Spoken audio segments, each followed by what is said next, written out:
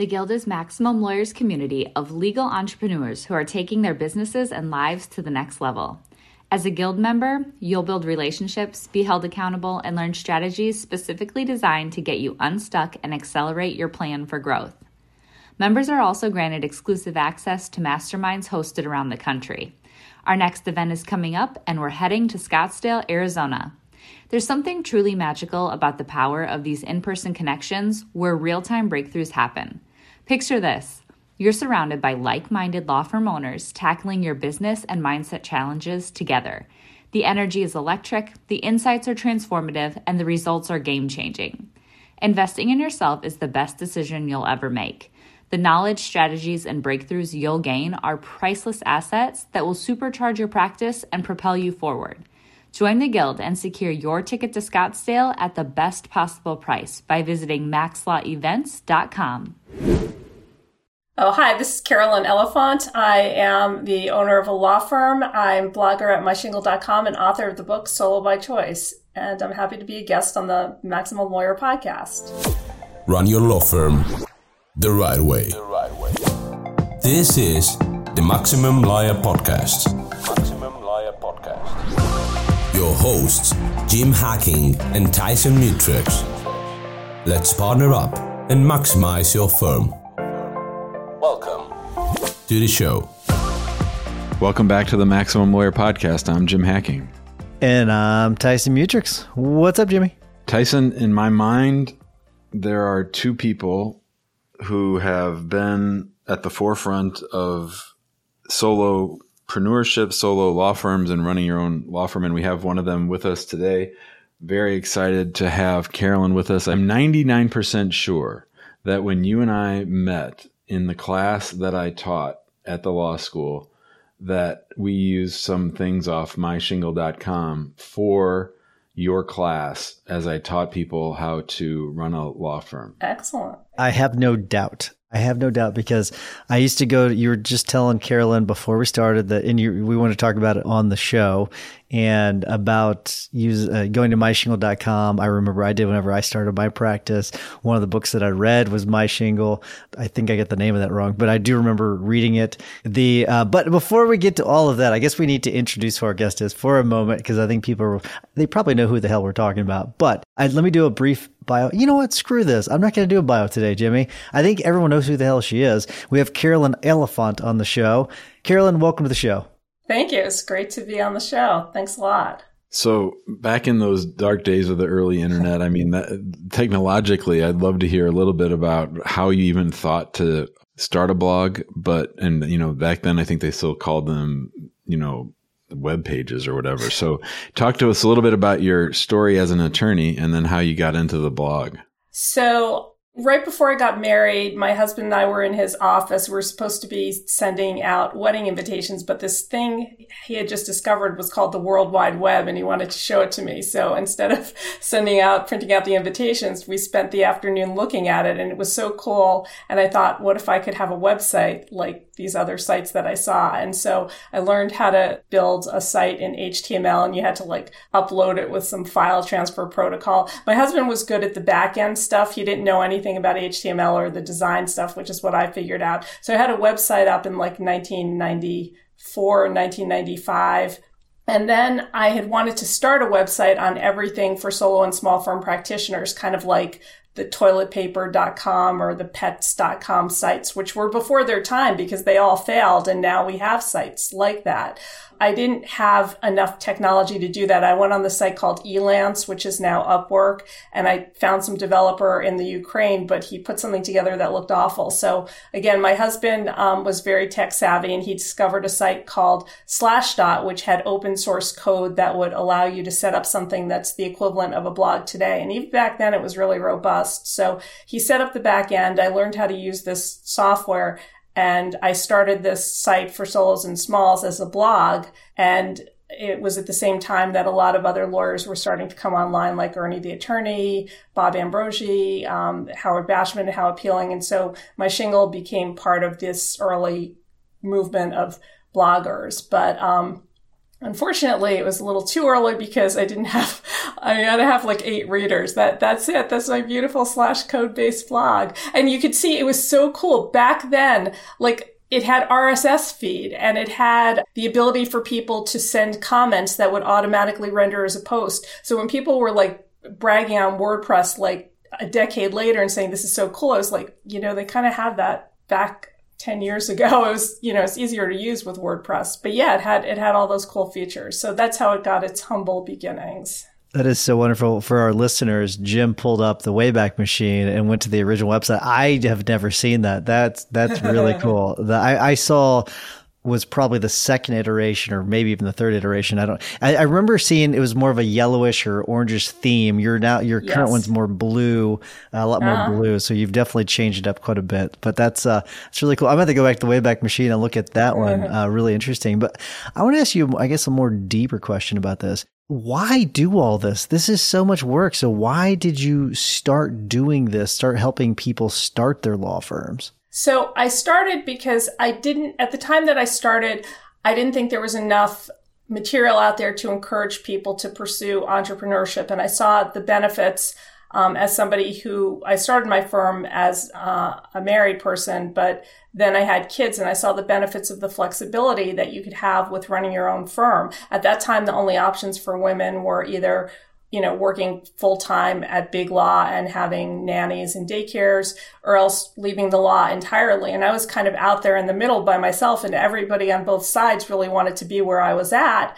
And they didn't realize that there was this option staring them in front of the face that could allow them to get there. And the other thing is it just seemed like a good way to jumpstart or to shortcut or to catapult, move ahead in your career. And there was even the books that talked about starting a practice like Foonberg. And there is an early interview. Foonberg let me interview him for my shingle site. It was very short. And even a book like that, which is very comprehensive, it had so many rules, and those rules didn't apply to everybody. And, when lawyers get a set of rules that says to do something a certain way, if it doesn't fit for them, they think it's not right for them. I wanted to show that there were a million different ways to start law firms and to be different and to pursue and use your talents in different ways. And there just wasn't a voice that was speaking to that. And so that's the reason that I started the blog and also wrote the book. Carolyn, I'm often encouraging people to get onto YouTube and they come back and they say, Jim, I've been trying it for a week or two and I'm not getting much feedback. I would love to hear, after you started your blog, like, what was it like? How much time was there before you started hearing back? What kind of a reaction did you have when a real person replied to your content? And what words of wisdom do you have for people who are doing basically what you did, break into a new channel? Back then there weren't channels. It was just the internet, but you know what I mean. So I guess I had been blogging for a couple of months, and Dennis Kennedy, who was well known in the legal tech space, he held up my blog as an example of like the perfect blog. It had content, it had, news, gave an opinion, it had a perspective. So that gave me about 20 more visitors. And then a year and a half later, law.com had started this affiliate program and they made my blog an affiliate, but that didn't bring that much traffic either. So I think, and over time the traffic grew. I think it was so far ahead of the curve. Sometimes when you're so far out in front, it just takes a while for people to catch up. And I think the trick there is not to give up too soon. And the story of my career is giving up too soon. When I say giving up too soon, it's like leaving a practice area after 10 years and then like 13 or 15 years later, it turns into something. But the other thing is if you love what you're doing, if you love what you're teaching on YouTube or sharing, if you love what you're writing, you don't really care how many listeners are out there. And for at least the first many, many years of my blog, just when I had something to say, just sitting down at the keyboard and writing it and putting it out into the universe, it just gave me such a release and it just felt so good that I didn't really care if there were people reading it or not. And the other thing is there's also people who are sort of silent listeners or silent viewers. And, even though you might not necessarily see a lot of views on YouTube videos get shared in other channels. And it's possible there's more people seeing it and there's a bigger audience. But if you love doing it and what you're presenting out there, then keep doing it, because I find that there's usually a correlation between your passion and excitement for something and how important it is to you and the success that you will have at it. If there's a person that sort of is more in the shadows, but touches so many more people than what people realize. It's Dennis Kennedy. Like he has such an effect on so many different people, and he's kind of a quiet guy and kind of works in the shadows. I really like Dennis Kennedy. He's great. But I want to ask you about. It seems to me like over the last I've been practicing for 12 years. Over the last 12 years, things have changed drastically, and I wonder what your thoughts are on that. Is that the case? You've been sort of doing this since the 90s, right? And you've been able to see how things have evolved in the law. And when it comes to running a law practice, have they changed or have they stayed the same? What are your thoughts on if they have changed? Just is it going in the right direction, wrong direction? I just want to get your general thoughts about that. So things have definitely changed and changed for the better. I mean, technology has made it so much easier and so much cheaper to start a firm almost without thinking about it. And whether you believe that's the best way to start or not, whether you should have everything set up and your ducks in the row or just go out on a flyer and, start it in a month. I mean, that's personal preference, but at least that option is available. I mean, when I started, Lexis cost like $600 a month for a dozen searches. I had to go into the public defender library to use the portal there. I mean, and this was a long time ago. $600 then is like, $1,500 now.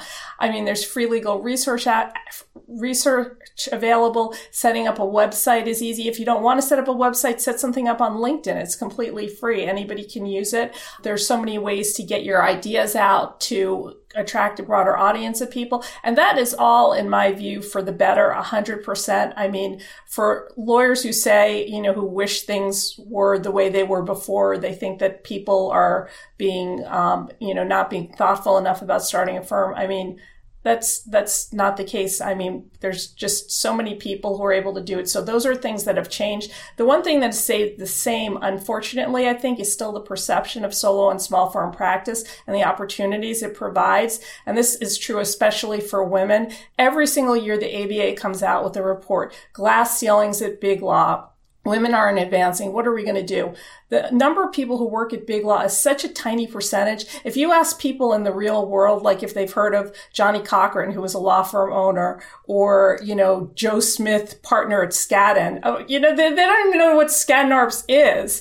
So there has to be more respect in the profession for this desire to own and to build and to start firms. And I think there also has to be a greater recognition for the role that ownership plays in moving the profession forward, advancing diversity and creating new practice areas and also advancing innovation. I don't think that the profession really looks at the solo and small firm world as contributing to that. They still see solos and smalls as the bottom feeders, the unfortunates, the people who couldn't find the job. And that's just so out of line with how entrepreneurship is viewed in any other sector. And so as long as those attitudes are there, I've thought about hanging it up and not writing anymore, but it just even after all this time, that just drives me crazy. It's an excellent point, and it's something that I'm going to go back and think about. One of the other things that I think you did with your blog and we've done with our Facebook group is sometimes you sort of tap into the loneliness of running a law firm. Like building something like you were talking about is hard. Like what we're doing is hard.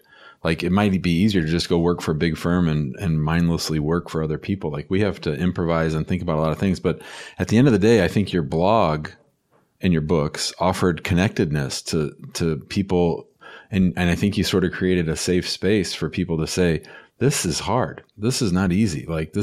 And there's lots of facets to it. It's not just practicing law. That practicing law might be the easiest part of it all. So can you talk a little bit about that, Carolyn? Yeah. So that's also something that I really thought that there was a void for, and maybe less so now because there are communities like Maximum Lawyer and other online Facebook communities where people can share, although I find that sometimes the sharing is not always 100% authentic. It's always very fair weather sharing. Nobody's going to share about the day that they lost a big case or they forgot to site check an outdated case. But yeah, I always felt that it was important to show both sides of solo and small firm practice and to acknowledge that there were people who maybe were struggling. I mean, I know it's important, and especially in marketing things today, you always want to be aspirational, show the transformation, show, one day I was a penniless law student. Today I have this empire, 15-person empire. And you never show like what it took to get from square one to square A to square B, or even, what some of the obstacles are. And I think it's important for people to know that they do exist so that they don't feel alone and so that they don't feel, defective or question their abilities or think that it's just them. Because if you start thinking like that, it becomes a self-fulfilling prophecy, and then it becomes harder to move yourself forward. So I always do try to share that. And I also try to be very encouraging, because there's so many people in our profession who are all too keen to knock down somebody who wants to start a firm, or to say, or to be critical of them when they're starting, or to point out, all of the rough stuff. So I try to take the right balance between being encouraging, but also acknowledging that it's hard and things can go the wrong way, and you could be doing the best job you can and still get hit with some stupid ethics violation for, taking 2 pennies out of your trust account and lose your law license at the end of a career. I mean, that's just vindictive. That's disgusting. So I write about that because I don't think it should happen anymore, but also because, there are other people who may have similar issues. That's great. I think as a profession, we need to do a much better job of that. So I'm glad you do. But let me, I want to ask you about something. Jim and I, we'll sometimes talk about how law used to be like back in like the 70s, 80s. And Jim wanted to do this skit. We never did it. He wanted to do this skit at the conference where, we were all like around this old law office with like typewriters and like just like set up the old setup, right? And I can't even tell you what it would look like because I didn't live then, but it was just to show how different it is and how everything now is on this device in my pocket, right? The cell phone, and how it is much easier, like you were talking about. But I want to ask you a question about what's some advice that you would have given in the 90s that is no longer good advice? Let's see. And I know that's a tough one. I'm gonna filibuster for a second to give you, because I know that's not an easy one. But I'm really curious to hear, like, what was something in the 90s that you'd be like, okay, this is what you need to do, and then now it's like, maybe not so much. Yeah, so I'm trying to think about that, just because I try to be careful. Like, if I hop on a trend or something, like, I know, I guess like about 10 or 12 years ago, a lot of people were saying, oh, Groupon is the place to be. Join Groupon and sell your services there. And I was sort of like, yeah, it gets your work out there, but is it really the best business model? And people thought I was like a Luddite. Here I am criticizing Groupon, this new thing that lawyers can do. But a lot of vendors have realized that Groupon can be problematic. So I guess with advice, I usually try not to hop onto trends too much. But I mean, I guess, one of the things that might not be good advice anymore is just meeting people for lunch. I mean, lunch dates, used to be sort of the focal point. If you were working downtown, you would meet up with people. You would maybe even have an expense account lunch. And, while it's still enjoyable, it really can't be the mainstay of your practice, because a lot of people aren't eating lunch. A lot of people have flexible schedules post-pandemic. Now we're, meeting with people online. So I think, there was that book, Why I Never Eat Lunch Alone, or like monthly, daily lunch dates or something like that. That advice probably doesn't go so far. And I would go so far as to say, as some people are kind of annoyed about even having to take like 2 hours out of their day to meet somebody for lunch. They much rather meet for coffee or a drink if they're meeting in person. So I think that would be the thing. And while in the 90s, I told people to go to lunch, I actually still told them, do breakfast or invite a bunch of people to your office and have like 10 people at your office and feed them all sandwiches or something, instead of like these one-on-one lunches, which aren't efficient. But I think that's one piece of advice that doesn't really hold up very much in most places. I love that. It's funny, Jim. I don't know what you think about this. Like, that kind of blew my mind, because the advice that I still hear people say is take someone out to lunch every single day. I hear it all the time, and I'm like you, Carolyn. I kind of don't like being invited to lunch. I want to get my work done. It's just so inefficient. Running your own practice can be scary, whether you're worried about where the next case will come from, feeling like you're losing control over your growing firm, or frustrated from being out of touch with everyone working under your license. The stress can be overwhelming. We will show you how to turn that fear into a driving force of clarity, focus, stability, and confidence that eliminates the roller coaster of guilt-ridden second-guessing and mistake-making to get you off that hamster wheel for good. Maximum Lawyer in Minimum Time is a step-by-step playbook that shows you how to identify what your firm needs and how to proactively get it at every stage of the game, so you're prepped and excited for the inevitable growth that will follow. Name the lifestyle that you want, and we'll show you how to become a maximum lawyer in minimum time. Find out more by going to MaximumLawyer.com/course. You're listening to the Maximum Lawyer Podcast. Our guest today, Carolyn Elefant. She's the author of Solo by Choice. Carolyn, every time I hear you talk, and I'm glad to hear it, you are always referencing the position of women in the law community. And I think that the point you made about big law and women is a good one. I'm wondering, how do you view solo practice as a real equalizer for women, or a nice option for female attorneys? So I think I've looked at solo practice for women in a bunch of different ways. When I started my firm, I always say I started solo because it was the best opportunity because I'd been laid off from a job, and I stayed solo because I had kids. And I often looked at solo or small firm practice as a placeholder or a way to keep your foot in the door. But my view of it has changed. I now look at it as an opportunity to build and really create something new that can be transformative. There's this article, or there was this meme going around about the sprinter Allison Felix, one of the most decorated Olympians, who had been working with Nike. And when she became pregnant, they booted her, and then they took her back and they reduced her pay. And,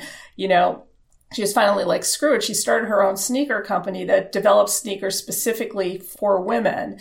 And, of course, Nike would gladly have her back. But by doing that, she has created this new thing in the world that serves a different audience, that she, as a Black woman, is the head of, which is something she would have never been able to advance to in Nike, and it wouldn't be able to say it's her own company. So I think that solo and small firm practice for women is not just an opportunity to continue your career, but it's an opportunity to change and transform the profession by creating law firms that are family friendly, creating law firms that serve other women in a way that women owners can understand or connect with, and ultimately to transform the profession. I've always heard that, big law is sort of a structure started by white men designed for white men to succeed at. And I think if we're going to see real change in the profession, we need to have different places where women can work and where women can advance and where we can serve things. So I just see it as all its opportunity and its innovation. And I think that there really needs to be more focus and more research on how women-owned firms have contributed to diversity or in the legal profession.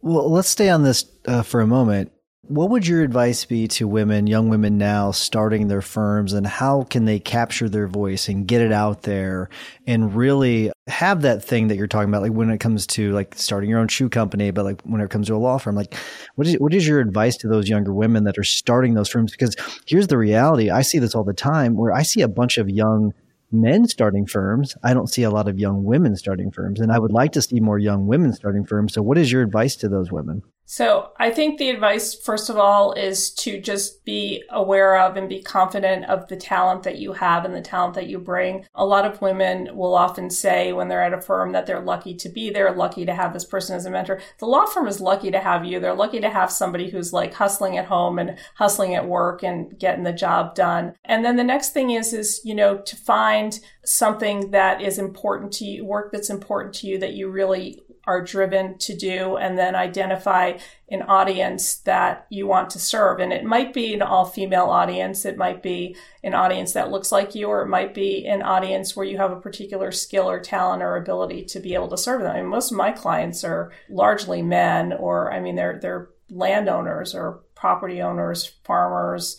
But, I feel that the environmental work that I'm doing is very important to me. So being confident in the work that they do, and then just going out and just starting. It doesn't matter, there's always going to be some payoff. You might decide to, join a firm afterwards or do something different.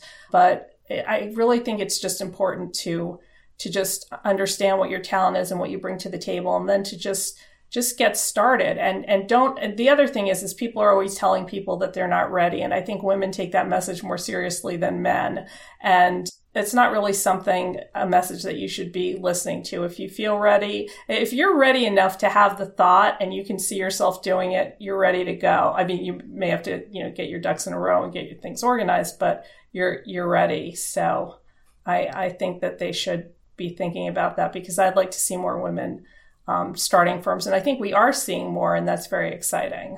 I love the mindset. And you had touched earlier on whether or not there's people that like want to have a binder and have everything done before they start. And then there's people who just say, I'm starting on Friday, or, they have to start on Friday for whatever reason. Where do you fall in that camp yourself? Like, what makes you comfortable in which end of that spectrum? I find that I personally work best in more of a triage situation where I've got to get something started. I have to do something. I organized the Lawyer Mom Owner Conference 2 years ago in the pandemic, and we had like 350 people online, 40 sponsors. And it was just something that was put together in 2 months because it was a goal that I could focus on. So I feel like with starting a firm for me, if I were to plan it out for 6 months, it would be too long. When I started my firm, I'd been laid off from my job. I had 3 months to find something else. And by the end of a month and a half, I could tell that I wasn't really going to find anything that I liked. So I kind of did everything in a month and a half, and it just kept it focused and more immediate, because I think lawyers do suffer from analysis paralysis. I think if you think about it for a long time and plan for too long, you may not get started. I love that. So I'm going to squeeze in one last question. I have to. What is your thoughts on young attorneys getting experience before launching their practice, or just jumping right into their law practice out of law school? So, here's the thing. I think that there's always, it may depend on the practice area, and it's always a good idea to have some experience. Many law students now are getting experience in law school. Law schools, I think, are much better about having practice clinics. So a law student who graduates may have already worked with clients, at least in a clinic setting. They may have had jobs in the summer. I think that working for a year or two can, again, depends on your financial situation. It could give you a little bit of money, a little bit of a nest egg to work. I think clerkships are a really great starter before you start a firm, because it gives you, you're basically getting educated by the hundreds of lawyers who come into the court. So I think that's all helpful. But if you don't have those opportunities and you're going to go do document review instead of starting a firm, starting a firm hands down is the way to go, because you can always watch people in courts, do contract work for other attorneys to learn things. It's not that hard to pick up those practice things. So I would say I'm marginally in favor of having a little experience, but if you can't get it and the only other option is something non-legal, I would say just go ahead and get started. That's great advice. Thank you for answering that. All right, Carolyn, we're going to wrap things up. Really appreciate the time we've had with you today. So I'm going to wrap things up, though. Before I do, I want to remind everyone to join us in the big Facebook group. A lot of great activity going on there. If you want a more high-level conversation, join us in the Guild. Go to maxlawguild.com. And just a lot of great information being shared there, a lot of high-level stuff going on. While you're listening to the rest of this episode, if you don't mind giving us a 5-star review, we would greatly appreciate it. It helps spread the love to other law firm owners like you. Jimmy, what's your hack of the week?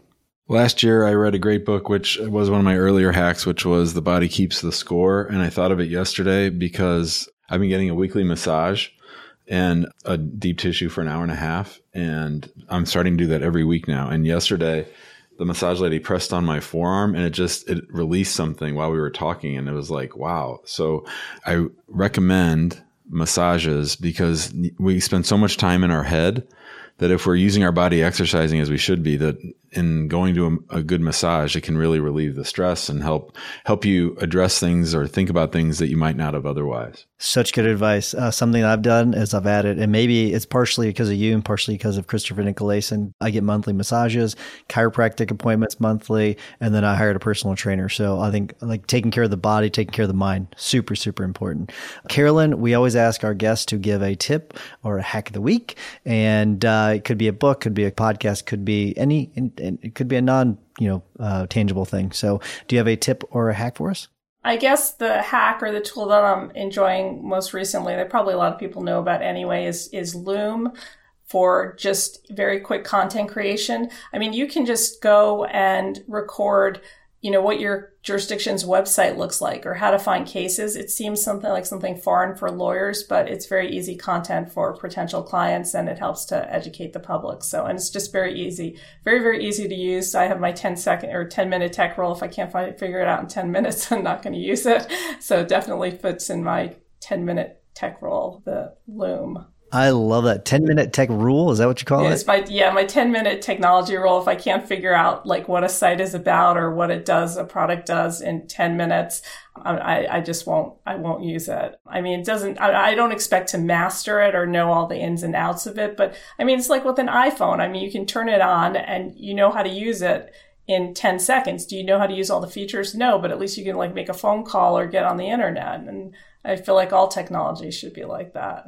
Brilliant. I love it. I think that's a good lesson for our law practices too, though. That's fantastic. Yes. Good stuff. Mine is something I stumbled upon, and I don't know if it's because we upgraded our Google Workspace account or if it's a new feature, but I've always color coded my calendar, and I was telling Jim about it actually last week. Is I like purple is maximum lawyer. So I mean, I've got different, I can look at my calendar, I can see what is going on with it.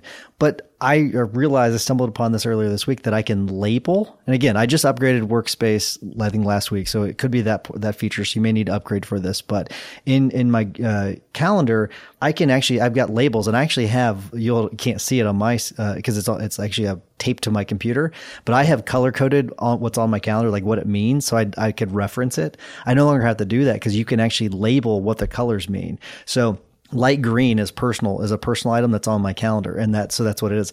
Purple is maximum lawyer. I can look at these different things, and then it actually breaks down. It gives you your time insights for your week. I just at a glance, I can look at it right now and see where I spend most of my time. Really, really key feature. It's awesome. So I highly recommend it. It's something I just stumbled upon. So it's really cool. So hopefully it helps people out if you use a Google Calendar. If you don't, I mean, I'm sure that Outlook has some sort of similar feature, but I highly recommend color coding your calendar so you can just look at it at a glance and see what's going on. But Carolyn, thank you so much for coming on. Really, this is something that I think is probably long overdue. Thanks for taking your time to come on. Lots of fun, a lot of great information you shared too. Thank you so much for having me. I listened to the podcast, so it's great to be able to be a guest on it now. Carolyn, if people want to find you, what's the best way to connect with you? Easiest way is to go to myshingle.com, my website. I'm on Twitter, LinkedIn, Facebook, just under my name or my shingle. That's the easiest way for people to find me. Or just Google me. Awesome. Thanks for being with us. Thank you. Thanks, Carolyn. Okay. All right. Good stuff. Have a great afternoon. Bye, guys. You too. Bye-bye. Thanks for listening to the Maximum Lawyer Podcast. To stay in contact with your host and to access more content, go to MaximumLawyer.com. Have a great week and catch you next time.